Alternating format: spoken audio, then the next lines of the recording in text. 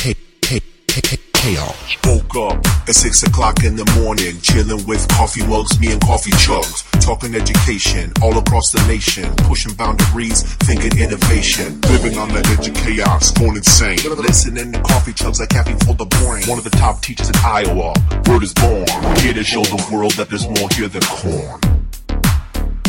Chaos. Hello, everyone. How you doing? Welcome to another episode on Living on the Edge of Chaos podcast. I am truly, I think the word this week for this episode is that I am honored to have this guest on the show. I absolutely love her work, and it has come across at a time where it's really resonated with a lot of questions and thoughts and just my philosophies within the learning landscape of education as we try to figure out how do we keep kids engaged and push for deeper levels of thinking. And I'm speaking about the awesome Susie Weiss and her latest book, Design for Belonging. And if you haven't read it, you need to go get it, check the show links and go buy it. But this is a really powerful conversation that I'm looking forward to, because I think all of us, regardless of our role in education, is really trying to be more intentional around this idea of belonging. And what does that mean for us as adults, as well as our students and our families and community? So I'm so excited to be able to have this opportunity to speak with you. So Susie, for those who don't know who you are, and they all will here quite soon, who are you? What do you do? What do you got going on? Let the people know what you're rocking these days. Okay, awesome. Thanks so much for having me. So I'm Susie Wise. I'm a designer and educator. And as you shared, I wrote this new book called Design for Belonging: How to Build Collaboration and Inclusion in Your Communities. I think it's actually, the subtitle is How to Build Inclusion and Collaboration in Your Communities. Subtitles, they get lost. Yeah. And I, in the education space, I was the founder of the K-12 lab at the D School. So I've worked for a long time to think about how design thinking mindsets and practices can be part of K-12 classrooms, and also how the related work of liberatory design and those mindsets around design for belonging can be an important way that leaders, educators broadly, think about building really positive cultures in school. I love it. And so you've probably defined this word 18 million times already in your life, but I also know part of education's problem is we like to all use words, and we all like to kind of have our own working definition. Not that anyone is right, wrong, or indifferent, but it does sometimes create a bit of confusion at times. So just to lay the groundwork for when we talk about this idea of design for belonging, and obviously people should just read the book to figure that out, but in the context of how we're going to talk about that today, how would you define, whether it's belonging or if you want to open it up to that bigger concept of design for belonging, because I know the word design also has different contexts for people as well. Yeah, absolutely. So I'll take on both design and belonging because I'm purposefully trying to bring them together. So when I think about design, I think of creative problem solving. And particularly, I like to practice a very human-centered kind of creative problem solving where you're working very closely with people closest to whatever situation you're in where you're trying to do that creative problem solving. So if design is creative problem solving, belonging is this incredibly important human need. It's actually a feeling. So in the book, I really talk about reminding ourselves that belonging is the feeling that we're going for when we do our work to change culture at school, when we do our work to focus on equity. What we're going for is that all children and adults, but everyone in a given community has the opportunity to be fully themselves. Belonging is that state of getting to express your multiple identities. And we know that we need belonging in order to learn. We need belonging in order to do good work. It's a fundamental human need, and it's a feeling. So you can't design it directly It comes from the hearts and minds of people, but we can design all kinds of things to help belonging emerge. I love that. And I'm really glad you brought up the word it. And I've heard you say that in some previous podcasts. And so I want to go there a little bit, because I think sometimes, and to no fault of some people, it's just the pressures and all the things going on. Oftentimes, I mean, right now, big also in education, K-12 is social emotional learning, which is really important.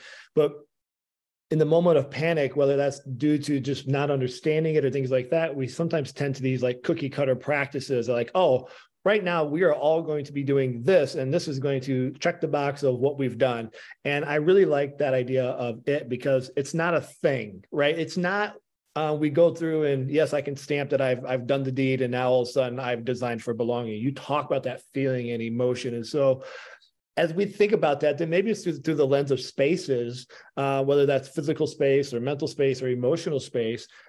How do we start to think about that versus like, oh, I'm going to buy this, and we're all going to do, lesson 1 on responsibility, which it's not always bad, but it's not.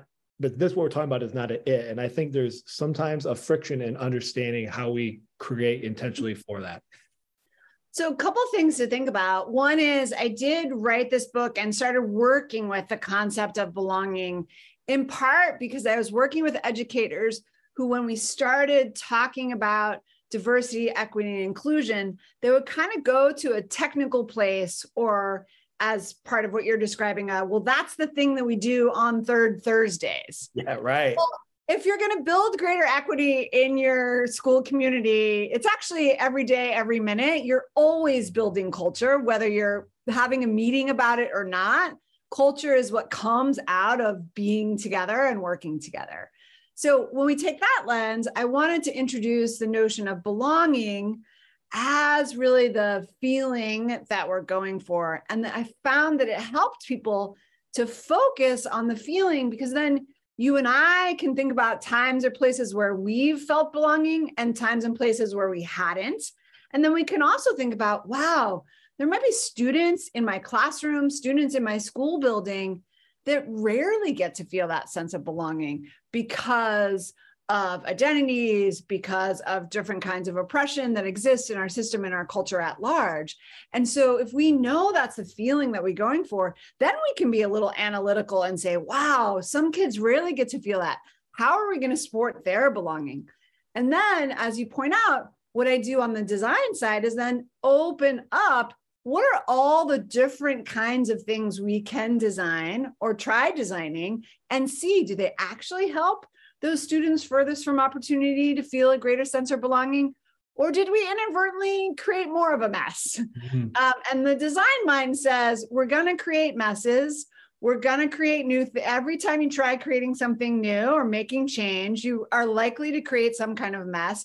And you're looking to see, right, what's working and what's not, because there are going to be things that work and things that don't. And your design mind is trying to tune to, what did I try? What worked? What didn't? Okay, now what's my next version? I tried this meeting, inviting people in this particular way by email, and these were the particular parents that came. Oh, I was actually trying to get to a different set of parents. Maybe for the next meeting, I'm going to stand in front of the school and actually speak to people, and that's going to be my invitation. Oh, well, then I got these other group of parents. Interesting. If I'm trying to bring them all together, maybe I need to do both. Or maybe I need to, dress up in a costume and go visit people's homes. I don't know. That's where your creativity comes into play. But you're trying something and seeing, what does it bring forward? And is that creating more belonging or less? And for whom? And so your analytical kind of thinking can come in there, but you don't want it to block your creative thinking of like, what are all the things that I could try to develop a greater sense of belonging? Yeah, I love that. And I like that example that you just walked us through, because I think sometimes it feels like it has to be something huge, right? Like we're going to redesign an entire system. It's not that. There's these subtle nudges, right? We're going to fine tune one variable, like you said, from an email to standing out front, and obviously anything we do requires time. I'm not saying all this stuff is easy, but I think I'm so glad you brought that up, because it doesn't have to be like a recalibration of everything. It's what's our goal, and taking these small little measures, kind of breaking the problem down in those smaller tasks. And so perfect example, because I know sometimes it can feel like, oh my gosh. Well, and it's worth it to remember too that our experience of belonging actually comes to us via subtle cues, right? It's small things in the environment. It's walking into a space and seeing pictures and stories of people that look like me, and not just one group of people. That's a subtle clue that we pick up on, right? Our psychology is an amazingly tuned, machine to pick up these cues and question, do I belong or not? That's what we're doing. And we're doing that all the time. And so making subtle shifts isn't about being superficial. It's actually about sending new cues. I love that. And so like, as you're saying that, sending new cues, that just really kind of like resonated with me. I'm thinking about, in this case, well, two lenses. I'm thinking about it from like an administrator or leader of a building, trying to create the sense of belonging for staff. And I'm also thinking about it from like the classroom educator, or wherever the educator role might be, with students. And a lot of this would be, maybe kind of more dependent on what it is they're trying to go after. But in the general sense of belonging, what would be some things like to look for? Because here's where I'm trying to go with this. I doubt too many educators or leaders are going, I am intentionally not creating spaces for belonging. I'm doing that. It's what I do. Look at all the things I've done, and all those things, awesome. But if we want to look at how can we be better with that? How do we improve? Because maybe we haven't created all the conditions for all the people to at least have the opportunity to feel that they belong. What are some things to look at? And because the second part to that I'm thinking about is that student or that educator or that employee that doesn't feel belonging, a sense of belonging, isn't probably going to open up and say, I'm not feeling like I belong, because that culture isn't there for them. So I just gave you a bunch of rabbit holes to go down. I'll let you tackle where that is. Sorry, that's just my early morning coffee brain. But I'm interested in that. Yeah. So, I'm happy to jump in there. I mean, one of the things that I like to do, and this comes from using design tools to enter into this conversation with belonging, is to use some different kinds of tools to help people tell stories of when and where they belong and not. So one of the tools I use in the book is an emotional journey map. And so that's simply, you're thinking about your x-axis is time. So let's say beginning of school year to now. So that's your x-axis. And then your y-axis is high belonging to low belonging. And you're asking folks, it might be you're doing this at a staff meeting and everybody's doing their highs and lows, and maybe they're talking to each other about it. Maybe you're doing it in a classroom and hearing from students. But I think using a tool like that, where you can talk about both highs and lows, becomes quite approachable. It's also a situation where people are only going to share what they're able to share. So you can use it actually with, parents that are really, really very educated and parents that might be less educated. It becomes a very approachable tool. And the point is not that you're like then doing some statistical analysis with these maps, but they're actually seeking stories. In human-centered design and in liberatory design, we're really trying to get the human signals of what's happening in our systems. And so we want to hear those stories. Another thing that I like to do is mapping your city or your town or your school building. So thinking kind of geographically, physically, where are some spots where you feel belonging and not? And hearing some of those stories. I was talking with a school leader recently who was doing work with a teacher, I think like middle grades, let's say it was a 5th grade classroom. And they asked all the students to map the places in the classroom where they felt belonging and not. And that was really interesting. They noticed some gendered patterns, is that the boys, the whiteboards, right, the kind of public spaces to display your ideas, they really felt like the whiteboards were a place of belonging. Wow. And the girls didn't as much. So that was really interesting data. And it wasn't that you were just, it didn't feel like an interrogation at all, but it was right. The kids were just mapping the places in their classroom, and these interesting patterns popped up to dig into.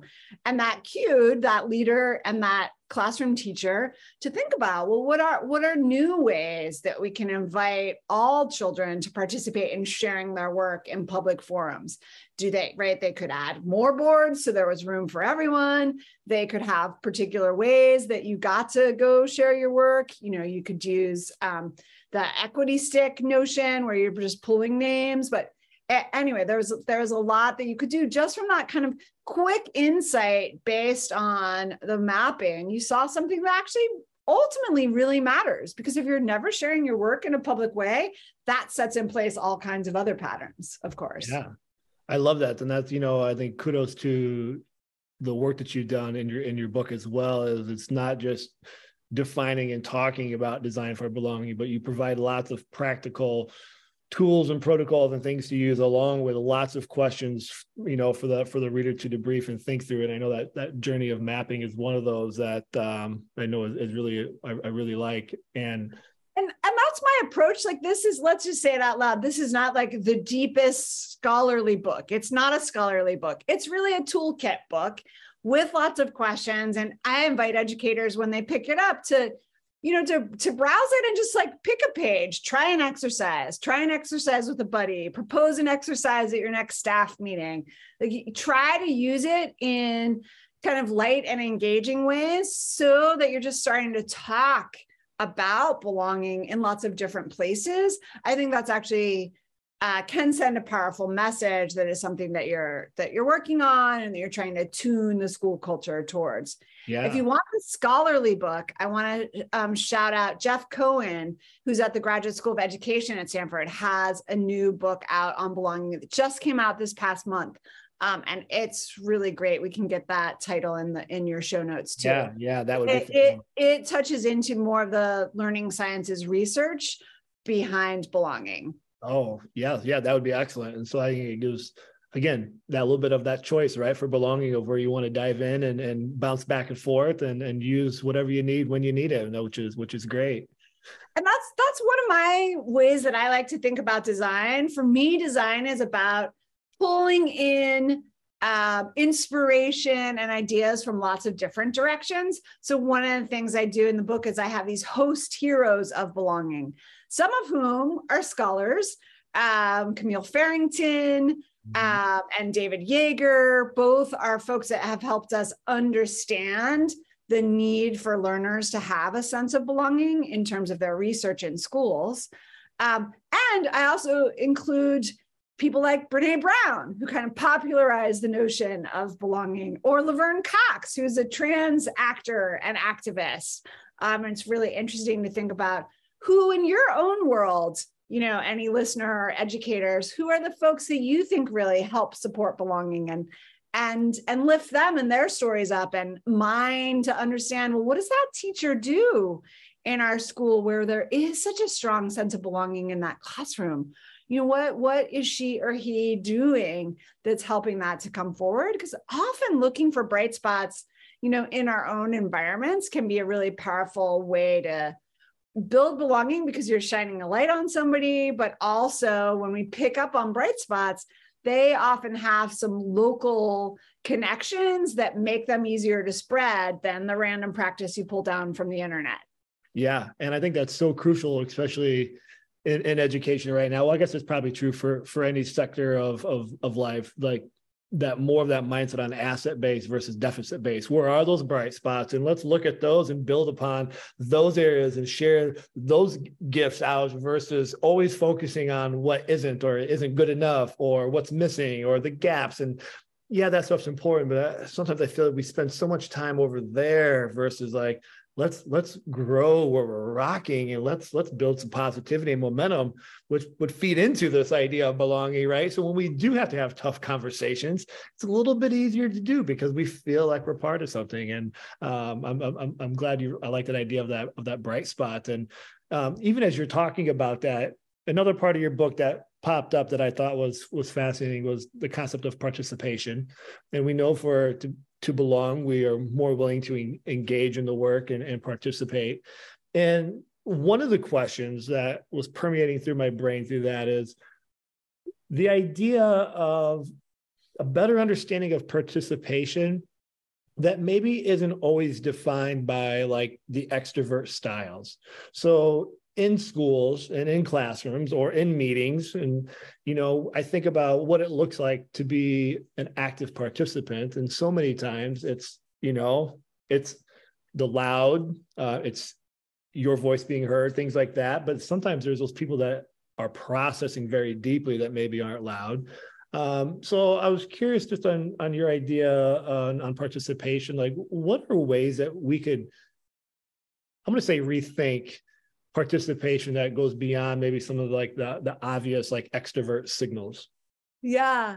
I think that's really important. I think in this moment too, as there's a little bit more focus on neurodiversity, and we're thinking about how everyone's brain works different.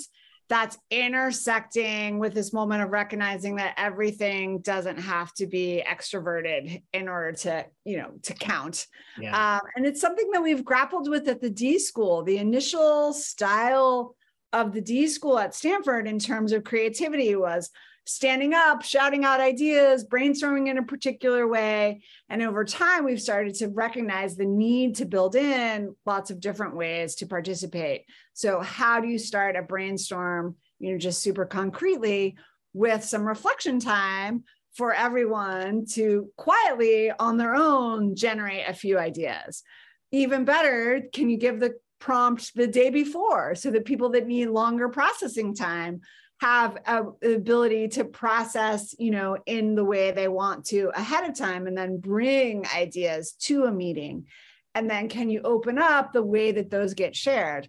I think it's a really interesting kind of, there's like a interesting Venn diagram around neurodiversity, creativity, and belonging practices that we benefit, all of them benefit from using a wider diversity of ways to communicate so that people with different kinds of processing, different kinds of creativity, different kinds of brilliance can share.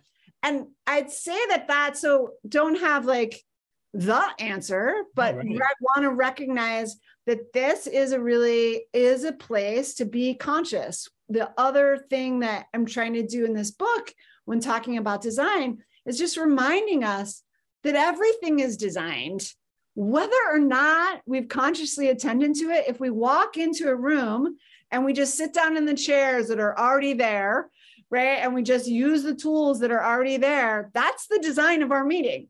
But if we walk into a room and say, wow, what's the energy we want? How do we want to participate? We want to have some sitting for reflection, and then we want to stand up for sharing ideas.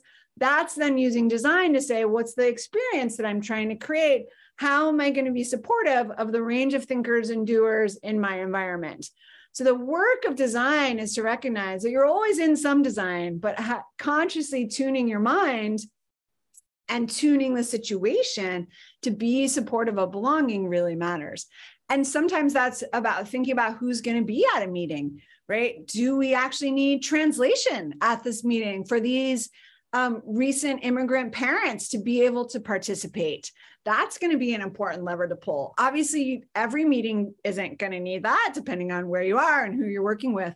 But that consciousness of who's going to be there, what are we trying to do together, and then what's our how of how are we going to collaborate? Attending to those three questions sets you up then to design a meeting, a gathering, an experience together where you're oriented towards getting everyone to be able to participate.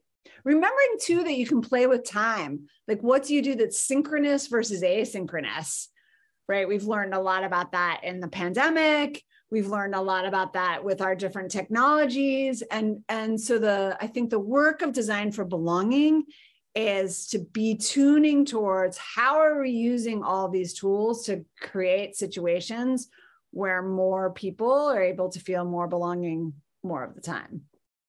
I really love that. And I feel like I say that after every time you talk, but I really do love all that you're sharing, because I think it's that idea of experience and not in this case, in my brain, as you're talking, I'm thinking like a meeting for the sake of a meeting. And it reminded me of just a recent statewide work that we do where we've never been together in this statewide work just due to COVID. We were finally able to come face to face. And there was so much intention behind, with our small amount of time that we actually have together that we've never been able to do, what are the things that we need to make sure we're prioritizing that we can do face to face, that we don't want to get caught up doing stuff that we could do asynchronously or, in a Zoom call. And so that very intentional face to face and that experience, as you're talking about, just ensuring that we have the modalities in place to have a fruitful dialogue or meeting or whatever the task might be. And it kind of segues into another word that stood out to me as well, was the word contribution. And in my brain, my initial thoughts when I was reading through the work and then going through the book again was like, well, participation and contribution are one and the same. And I feel like I've had my own kind of reworking of that. And so as you talk about contribution in the book, you talk about a lot of great things, as people are trying to wrap their head around that too. They run in parallel. I mean, you can, if you're active and participating, you're probably contributing. But what are some other things in terms around that idea of contribution that, stand out that we can think about that might be different or maybe in lieu of like participation? Yeah, thank you. Contribution was interesting to me. So part of what you're referencing is I call these moments of belonging, and the orientation is towards thinking about experience design and focusing on particular kinds of moments. And I did this book by prototyping in real life. Hopefully that doesn't totally surprise you, but I was doing workshops and sharing tools with people and trying to understand what people are relating to and not. And I spent a week, and this was right before pandemic shutdowns. I spent a week at the University of Texas in Austin. And it was a really interesting week. And I had these initial tools, and I started to realize that the stories that people were telling me about their times of belonging were when they made an explicit contribution. It could have been as small as something they said in a meeting and how they saw it shift what was happening, in the conversation, or it was showing up and bringing food to something and that kind of a contribution. So I was just noticing, and I didn't have contribution on my map. And so in that way, it ended up feeling like it was something just more specific than participation, tied to a kind of a deeper feeling of having really done something beyond participating, but contributing. And I reference in that book, one of the other host heroes is a facilitator and thinker named Peter Block. And he talks about, his framework lays out multiple parts of belonging, but in particular that the giving of gifts, and not literally like a present, with a bow on it, but our gifts that we get to share as humans. And so if participating is getting to be in the room, in the game, you're there, contribution is actually sharing your own light. Again, back to this assets. What are the assets that you're bringing in? And that might be something really concrete, like a tool that you actually have to use. It might be relational. When I thought about it, for me, I had an experience of, I'm a real network connector. And so I love to be like, oh, well, you should talk to so-and-so. And so having experiences of like putting people together that didn't know about each other, and then they end up working together, that is for me, one of my gifts. And I think of it as a contribution that helps me to belong. I'm not an ongoing participant in that work necessarily, but I know I've made a contribution because of that little bit of matchmaking that I've done. So that's part of how I think about it. I also think about it in school contexts. We tend to, particularly when we're working with families and parents and caregivers, we often have, I think, overly narrow views of what contribution is, right? The classic versions of like, come to a PTA meeting or give money, or right there are a few classics. Yep. obviously they're classic for reasons. So but let's just set those aside for right now. Right. I think there's so many other ways that family members can contribute. They can contribute as learners, right? They can contribute as teachers. They can contribute sharing whatever their own gifts are that help support a school community. So I think that's a really powerful thing for communities to kind of open up and think about what really are all the assets in our community and how can we really bring them into focus? Because we know that if I feel like I've contributed, I then feel like I belong. And if I feel like I belong as a parent or caregiver, I'm able to send those cues to my child that they can belong as a learner in that school environment. I love that. And as you're talking about Peter's work and the sharing of gifts, I think sometimes something that is not sometimes, it is just as vitally important is the receiving of the gifts. And sometimes leaving our ego or other things that can sometimes be a potential blocker where it's not a one-up.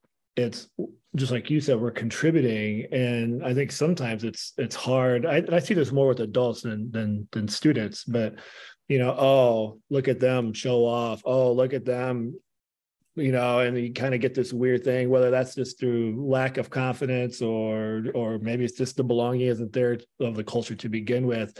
But that just taking it in is just as vitally important as sharing, and that kind of layers in with the other idea that he's got I think he's got like 6 elements to his work, but the other one is on dissent. And when I was reading that part of the book too, I was thinking through like all the different groups that I'm part of, whether that's professionally or personally or, wherever they all are, and just thinking through those layers and, the ones that really stood out of being the most impactful allow for that critical conversation, right? That dissent where we can have a sharing of ideas that maybe don't see eye to eye, but there's not a personal judgment. It's not like I'm going to walk out and all of a sudden I don't like Susie anymore because we see something differently, but we're able to engage in fruitful conversation and dialogue and maybe still not agree, but we're getting a better understanding of perspective. And I think that's a piece that gets, I don't want to say lost in the mix because I think it rises to the surface faster than any of the other elements, but just because of the emotion that comes with it. But working through that sense of belonging where we could have difference of ideas, and that's okay. Yeah. Well, with dissent, I really wanted to kind of raise that as a notion and almost because I think of it as almost a measure of belonging. You're not going to offer a differing opinion or critical feedback if you don't feel like you belong. Because you're likely to just like walk away, metaphorically. And so I think it's really interesting to think about it. And we have lots of cultural contexts where we're kind of conflict averse. And I know I was raised quite conflict averse. And so I think building in explicit tools where we lift up. Actually, we want to practice with that. We want to know, can somebody offer a counter argument? Does somebody want to share a differing opinion? Who's not at the table right now? And what might they offer as a differing opinion? There are lots of ways, I think, to get at it. And then linked, of course, and another really important moment of belonging is repair. Because as we do community building work, as we work across difference, as we work to reduce different kinds of systems of oppression that exist, we have to be able to say, wow, that hurt. What can we do to repair? And, there could be all kinds of books just written about repair. Right. So I didn't get the liberty to do that. So just again, kind of lifting it up, but remembering locally, we have to have ways that we're going to do that. And ideally we plan for that in advance. We plan for dissent. We plan for repair as much as we plan for the beautifully inclusive invitation. So I think that's part of it. And then the last moment that I throw out in the book is the notion of diverging and exiting, remembering that how we let people go is an important part of a community. And that, that can happen in all kinds of different ways. And it's like natural and to be expected, and therefore we can design for it. I like that. And I think that's, that whole idea on the exit, could be a whole nother conversation and book, almost kind of like repair. So maybe you've got your own series lined up there, and so, but I think really, really important the idea of exit. And I even think too, just in the generals, even it's not exactly the same as exit, but even just building in time for just reflection. And so many times we rush through that, especially in the landscape of a school day where you're pressed for time and all those things, but that's really it's a crucial element that sometimes can just be quickly like, quick transition. And then it just, and it's just, how do we build design for it? We do that in learning environments too, because we know that reflection is actually like the secret sauce of learning. Yeah. It's like you do the thing and reflect on it, and that's what actually creates real learning. So both that belonging and reflection are so like they're here's another essay we should write, but the relationship of belonging and reflection, I think, is really interesting because they're both so critical for learning. Yeah. So I want to be cognizant of your time, just because I know you are so busy and I could just talk your ear off on this, but I am like on maybe outside of the book curiosity in terms of the work that you do and all the awesome people you get to work with. And I'm holding this book up. I mean, this book, but for those that can't see it listening in, like this Design for Belonging book that you have crafted is so phenomenal. And the series itself is phenomenal. There's so many great books. And at the time of this recording, I think 3 just came out last week or just the other day. That's right. Those. And so I'm just curious, and I don't know the back ends of the operations, but what have been some of the ahas? I mean, have you guys had time to talk and connect? Maybe not all together. I don't know how that works, but like each of these elements are elements of the books are so powerful. And I just feel like there's also this kind of bigger through line of story. So I'm just curious from all of you awesome people, what's been going on or new ahas of learning for you guys as the books come out to the world? Yeah, well, that's a really great question. And I will say, sadly, given what we were just talking about, I feel like we haven't quite had enough reflection on that yet. Sure. Just getting our hands on the second set. And there are 3 more to come. So these designer guides, it's a 10, originally envisioned as a 10-part series. So, there will be more to come. I love playing with like what are different through lines among the books and really wanting to think about too, what are experiences that we could create where we get to like play in the mashup between the books. Yeah. And we haven't done that yet. So I'm really looking forward to it. I saw somebody yesterday was stacking up the spines of the book because they all have different colors, like in rainbow order. Right. Like, okay. And then within each book, it's such a treasure trove. So like wanting to design experiences, for instance, to bring all the host heroes of Design for Belonging together, I think would be really fun. So I think it's like to be designed what the next level of mashups are. Sure. And just excited for the moment to kind of see how people in the world are reckoning with them and playing with the connections. I think is really fun. Yeah, I'm sure as they come out, you guys are probably drinking from the fire hose, and so there probably just hasn't been enough time to even process your own work, let alone the work of everybody. And they're coming out, and it's funny I've gone through your book a couple of times, and I just finished the prototype book, and I was going through that, and I mean, I've got one left that came out last week, but as I'm reading, it reminds me a lot like like digital Lego bricks in my mind. So as I'm reading the prototype book, like I had to stop and pause. I had like an aha moment, and I went back, and that's, I mean, what I love about these books, the way they're designed with the images, and you know, there's not like a super, like you said earlier, like an in-depth read. Like they're designed to be used and purpose that way. Like I went from there and I went right back to your book, and I was like, oh, I see a connection. And, you know, as I'm thinking about my next class lesson that we're going to prototype, like, oh, we need to do something with belonging before we get the kids comfortable to share, to be vulnerable, to share an idea. And then, boy, that moved into something that as I was reading this morning with the creative hustle. And so it was just kind of, like you said, that mishmash. It's like, how do you like piece the Lego bricks together, the bricks being like the books, right? To design whatever you're after. And so, yeah.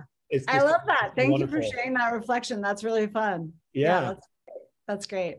Well, Susie, this has been so good, and I can't wait for other people who haven't read this book to get a hold of it and read it and check out and follow the work that you do. And so obviously we'll put all this stuff in the show notes, but if there's any last thoughts that you want to get across that we didn't get a chance to cover, I would love for you to share that. And then as well, if people want to learn more about you and follow your work, you know, for those that are listening, where can they go to do all that awesome stuff?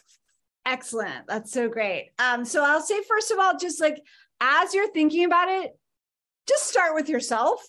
Think about in your day, where are you feeling belonging and not? And what do you make of that? Because I think from a design perspective, it's important to just start to notice.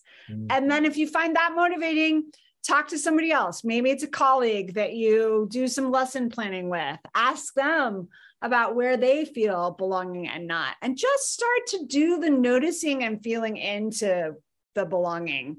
That will put you on a good kind of path to imagine then where do you want to work on it and pick up some of those tools of design to get scrappy and get trying things, because it's by trying things and reflecting that you continue to learn.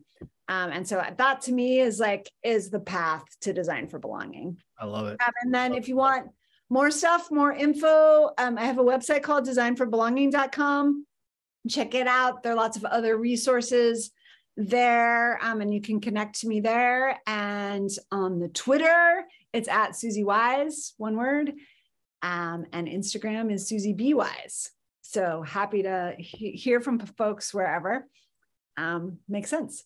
Awesome. Well, I appreciate it so much. We'll get those links in the show notes, as well as the link to the book and all that good stuff. Susie, this has been so wonderful. I so appreciate your time, and it truly is an honor to be able to sit here face-to-face virtually with you and have this conversation. It truly is a precious moment in my career. So thank you so much for carving out some time. Absolutely. Absolutely. And thanks for all the good work that you do. Thank you.